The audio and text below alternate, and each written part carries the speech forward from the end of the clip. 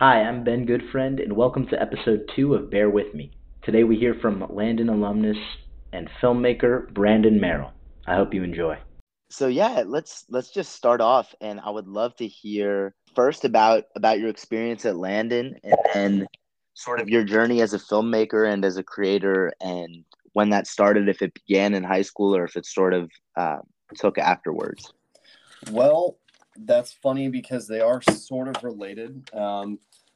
At Landon, I grew up in Washington, D.C. I grew up in the district, and I started going to Landon in fourth grade, along with three other kids from my elementary school, which was Beauvoir by the National Cathedral. And when I got there, of course, things were very different in the land of the White Rocks. My fourth grade teacher was Mr. Fleming, and he was great, but it was certainly a stern tack, which began to take place in fourth grade in terms of the teaching style. But through lower school and middle school, I just had a wonderful time. Landon has such great teachers. Aside from Mr. Murray, I have lots of fantastic memories of being at Landon.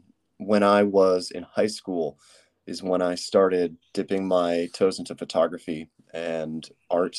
I had always been kind of a drawer, painter, sketcher, but when I learned photography, I was completely hooked. Mr. Zimmerman was my teacher, and he was a wonderful, wonderful teacher. He encouraged everybody to try new things and kind of no wrong answers when it came to the art of photography. Of course, he was always big on technique, but making sure that we also found ways to subvert photography in a way that made us feel like we were creatively expressing ourselves, which was super important. So when I was like 15, I started to wear a hoodie over my blazer, and that hoodie stank of Stop Bath and Fixer and all the chemicals in the photography room because I would spend hours and hours and hours down there. And it was really my love of photography, which I cultivated at Landon, that led me into studying film in college and motion pictures specifically. I had always known that I wanted to get into a realm of graphic arts, and I love photography, and so motion photography seemed like the next logical step. So I then went to the University of Miami, where I studied film and studio art as a double major in their honors program. And it grew from there. After 4 years at Miami, I moved back to Washington, D.C., where I took a suit job. I was working in downtown, wearing a back to the tie and jacket again. Ironically enough, I was wearing slacks. That was the one. This is the one gig that Landon's dress code really prepared me for. I saved up money while living at home with my folks for about a year. And then I picked up everything and moved out to California along with another Landon alum who was one of my best friends there named Bo Williams. He moved up to San Francisco and I moved to Los Angeles after we did kind of a whirlwind drive across the country, crazy road trip, which was amazing.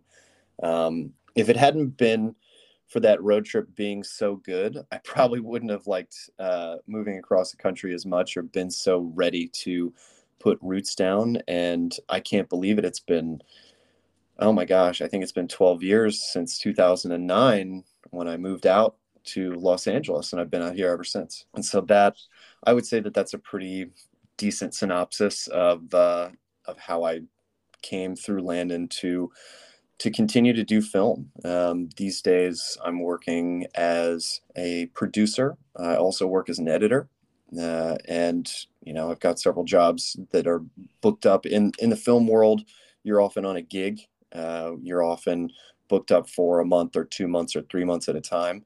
And I'm also getting married this year, so Oh, it's congratulations! thank you. I'm getting married in July, so it's great to have security in terms of your job. I'm pretty much booked up for the rest of the year. So in the month of July, when we're going to get married and we're going to go to Costa Rica for a honeymoon, it's always good to know that when you're not a salaried employee, it's always good to know that your dance card is full, so to speak. And that gives me a lot more It just will allow me to focus on all of the problems that I'm sure will arise from the wedding and then the administration thereof, and it'll allow me to focus on that. So yeah, I'm really looking forward to the rest of this year. Things are going pretty well. Um, And I'm looking at your IMDb. You have really a multi hyphenate career. You've been a writer, you've been an actor, you've, as you mentioned, you've been an editor. Um, can you tell me about that a little bit? Bouncing around from different roles within the industry.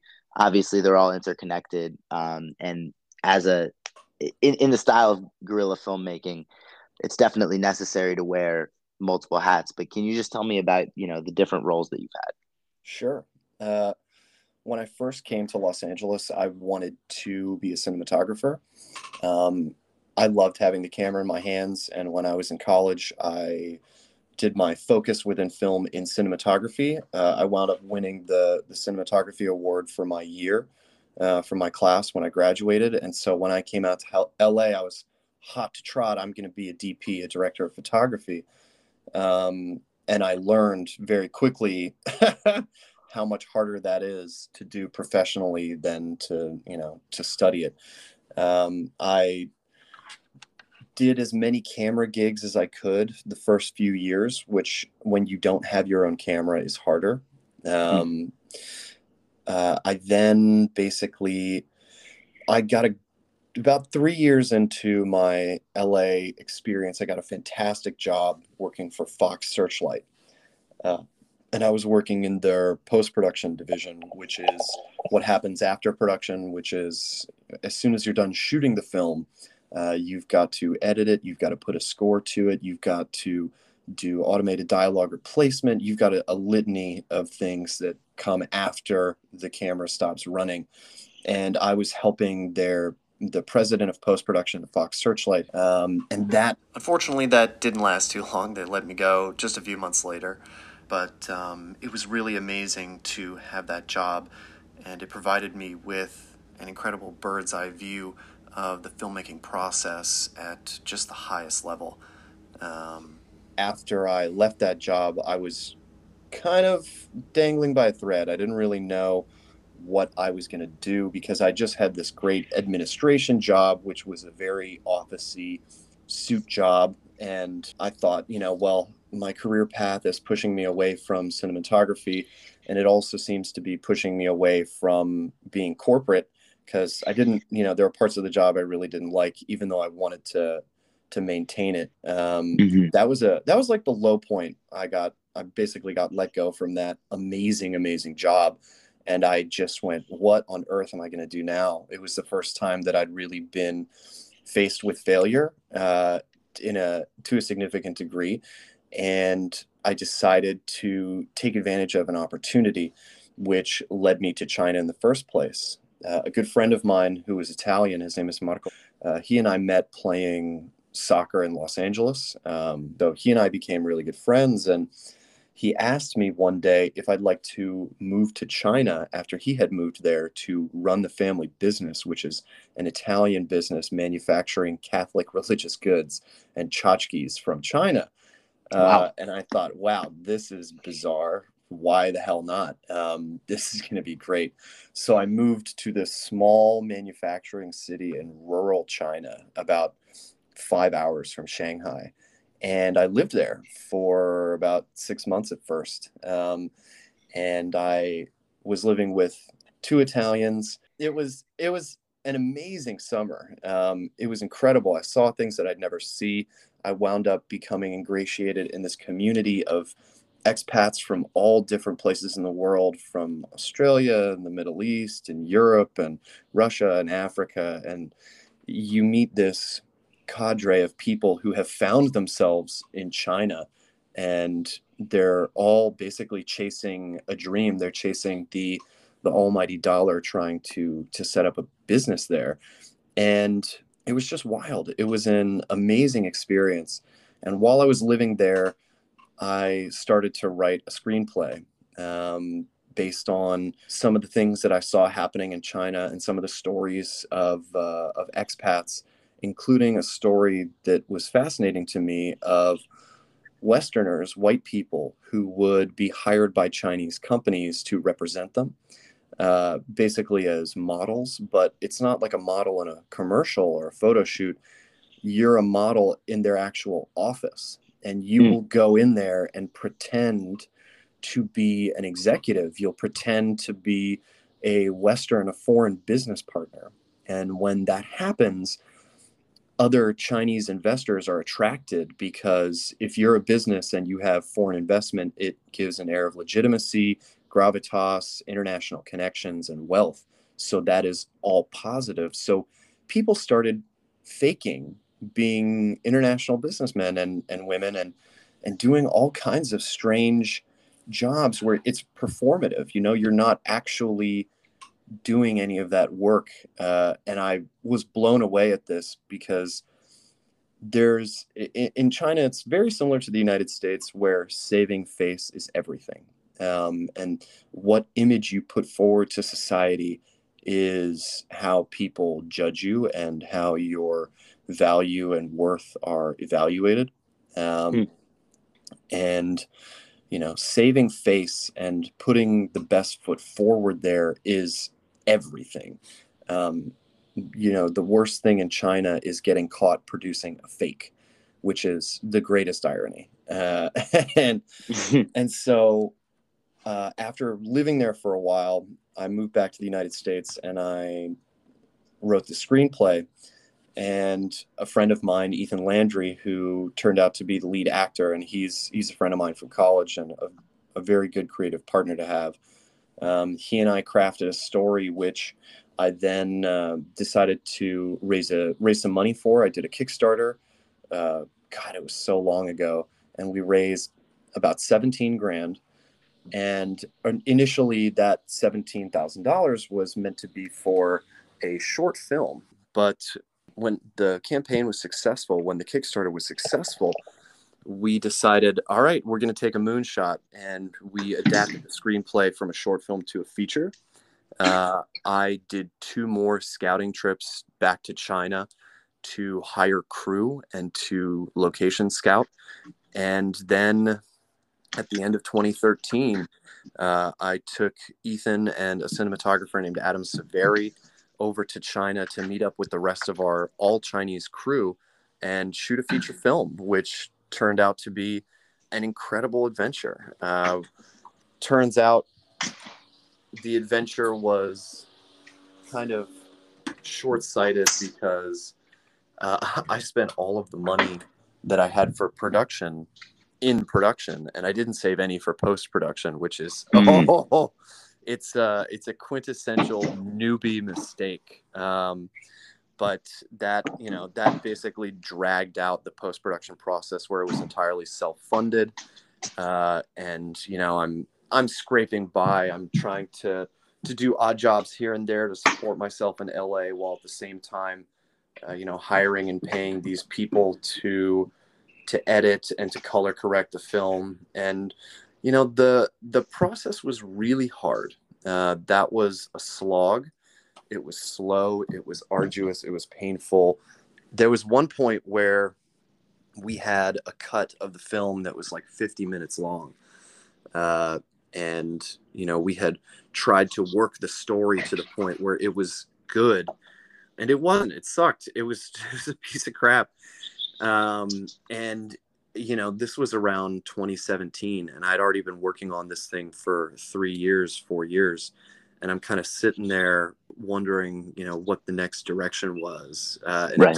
It took a hard swallow to realize nobody's going to put this up on any platform or want to see it at the length that it is. Either you cut it down into a short film, or you rewrite and you re-edit and you shoot more and you make it into a feature. And that turned out to be the decision, which was extremely hard. At that point, there were people who had been on the film with me since the word go, who had to say, I can't work on this anymore. I can't be a part of this project anymore, which was really, really depressing. There were parts of me that felt abandoned and isolated, and like I was fighting this battle on my own, which I was. And as soon as I kind of realized that I had been fighting this battle on my own the entire time, it was my dumb idea to make a movie and go to China and do all this stuff. So I decided to see it through, and I rewrote several sections of the film. I wrote several new scenes. We wound up shooting a couple of new scenes here in California. One of which was in Chinatown, which we passed off as China, and one of which was actually set in the United States. So luckily we didn't have to do much dressing up for that, but re-edited the entire film, got it to a point where it's now 75 minutes long, and turns out it's in a much better place. Finished it in really 2019, but trying to get it out during the pandemic was quite a schlep.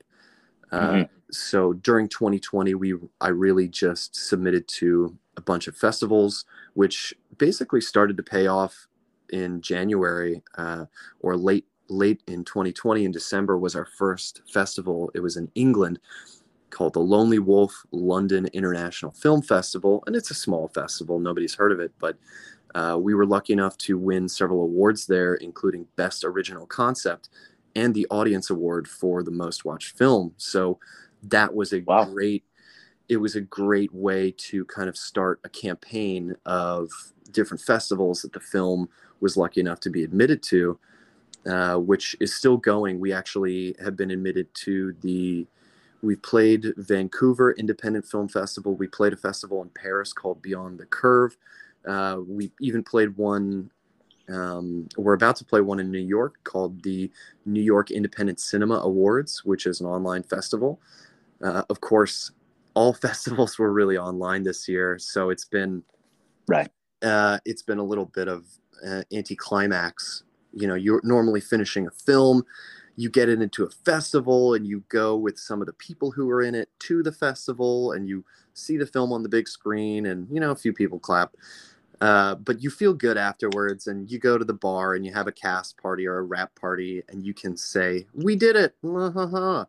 And that moment never really happened on this film because of COVID, which is one of my, it's not a regret because there's nothing I can do about it, but it's one of the things that I really wished that the crew had the chance to do, which is kind of whoop it up and celebrate. But I think that actually may be happening anyway at my wedding this summer, because I'm not sure if you know, but the film did receive a distribution deal recently. We are going to be released by a company called Freestyle Digital Media. Congratulations. Thank you. They're owned by a company called Entertainment One. And Made in China will be released on July 20th. It'll be available to rent on Amazon, iTunes, Google Play, YouTube Movies, DirecTV, Vubiquity, which is Verizon Fios, plus Xbox, Fandango Now, Vudu, Hoopla, and a few more. What we're really trying to do is push people towards one or two platforms in particular, which will maximize the film's potential. If we can get a whole bunch of people to watch it on a specific platform like iTunes or Amazon on the first day, it'll help move the film higher in the queues to be watched by people signing on to see a movie. This is what we really want to do. We are going to do a media run-up to the film's release in July, and hopefully in July and August, we'll get as many people to watch and rent and buy the film as possible and share it around. One of the tough things about our film when it comes to trying to market it is that what usually gets people to watch a film is a popular actor or actress. And there's an old axiom in film called asses in seats puts asses in seats, meaning that you can't really have buzz. You can't create buzz without there being buzz beforehand. And so when you're making an independent film that's low budget, you've got to have a star or some kind of name power to move it. And we don't have any of that. We are the smallest, most inconspicuous indie film. And so, I'm just very happy that the people at this company thought that, because there's a revenue sharing agreement, it's not like they're doing it for free. They're putting it up because they believe they can make some money off of it, which is fantastic. I don't really, as a first film, as a director, I don't expect to make any real money off of this. I've produced several other feature films in the meantime since I started making Made in China, which is hilarious. I must have finished 5 other films that are features since I started Made in China, and each one is bigger and has more star power and a larger budget. So, but this is your baby. This is my baby, and it's hopefully my first. I'm hoping it's not my directorial swan song. That would be tough. But but yeah, it's been a great experience learning as you go through it, and basically taking what you know from that and then applying it to other parts of your life is really the gift that project has been for me.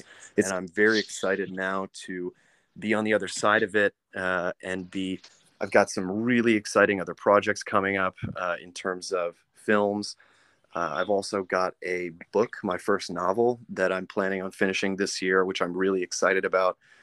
So hopefully this project will be opening up some doors for me in the future. And I just cannot wait until I'm finished with delivery. And delivery is the process of, once you've finished your film and somebody has agreed to distribute it, getting them all of the materials. And that's the process that we are basically wrapping up now, where they have all of the files, they've got all of the technical information so that they can put it up. Once they received everything and once we're quote unquote fully delivered, that's when I am going to have a very large cocktail to celebrate and enjoy it, because it's been a really long process, but I wouldn't change a minute of it, even though anybody in their right mind probably would have changed most of it. Yeah, I wouldn't change a minute of it, because of, life is not just about the finished product. Life is about discovering how you get somewhere. It's a very cliche saying, life is not about the destination, it's about the journey. And you can make fun of that all you want, but you won't enjoy the destination if you don't enjoy the journey, or if you don't experience the journey firsthand. If you're phoning it in, or if you're, I don't know, you're sliding by, you're resting on laurels, you're never going to change as a person. You're never going to discover new parts of yourself. You're never going to see the world as it really is. You're only going to see it through your own eyes. And what the greatest benefit of this entire filmmaking journey is how my perspective has changed during the course of it, because I think it's made me, maybe not a better person, but hopefully a more understanding, compassionate, and reasonable person and loving person, because that's what's important in life. Life is not about making a lot of money. Life is about making a lot of memories that you wouldn't trade for anything, because those are so much more valuable than money. And that comes from living the human experience, making friends who you wouldn't normally make, getting lost, screwing up and getting yourself up, picking yourself back up. That was the best part. The resilience that this journey taught me, and the memories and the friends that I made along the way, are the true benefits. My professional career will change and I will do larger projects, but nothing will ever change those memories that I made, and I wouldn't trade them for the world. So, wow, that's beautiful. It has been a pleasure talking, getting to know you a little bit. Is there anything else that you would want to add before we wrap up? Yeah, for all of the interested Landon students and alums who want to get into the creative arts, don't be shy. Don't be afraid. Sure, it's a risk, and sure, nothing is certain when you get into a career that is as volatile as creating art, but there's nothing I'd rather do. And the journey that I've been on, starting with photography and the Landon Theater program, I mean, God, we don't need to talk about that, about the full musical, but I would just say to the dreamers there, don't be shy about at least trying your hand in the creative arts. And if anybody anybody in the Landon community ever needs a leg up or a friend in Los Angeles, tell them to give me a call. Be more than happy to help out with advice or anything I can do.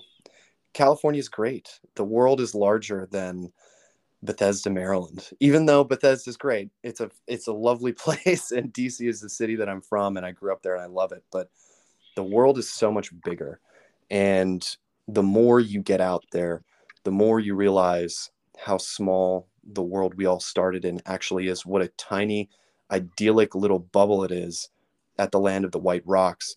And I would advise people just to get out there, go do something you've never done before, mix it up, meet people you don't know, travel, because there's going to come a time where you can't do that. I mean, this pandemic has put everything on hold, and you've got to take advantage of opportunities for adventure when you can, because as we get older, those opportunities and windows close. You're going to get married, you're going to have kids if you want, and you're going to get busy doing your adult stuff.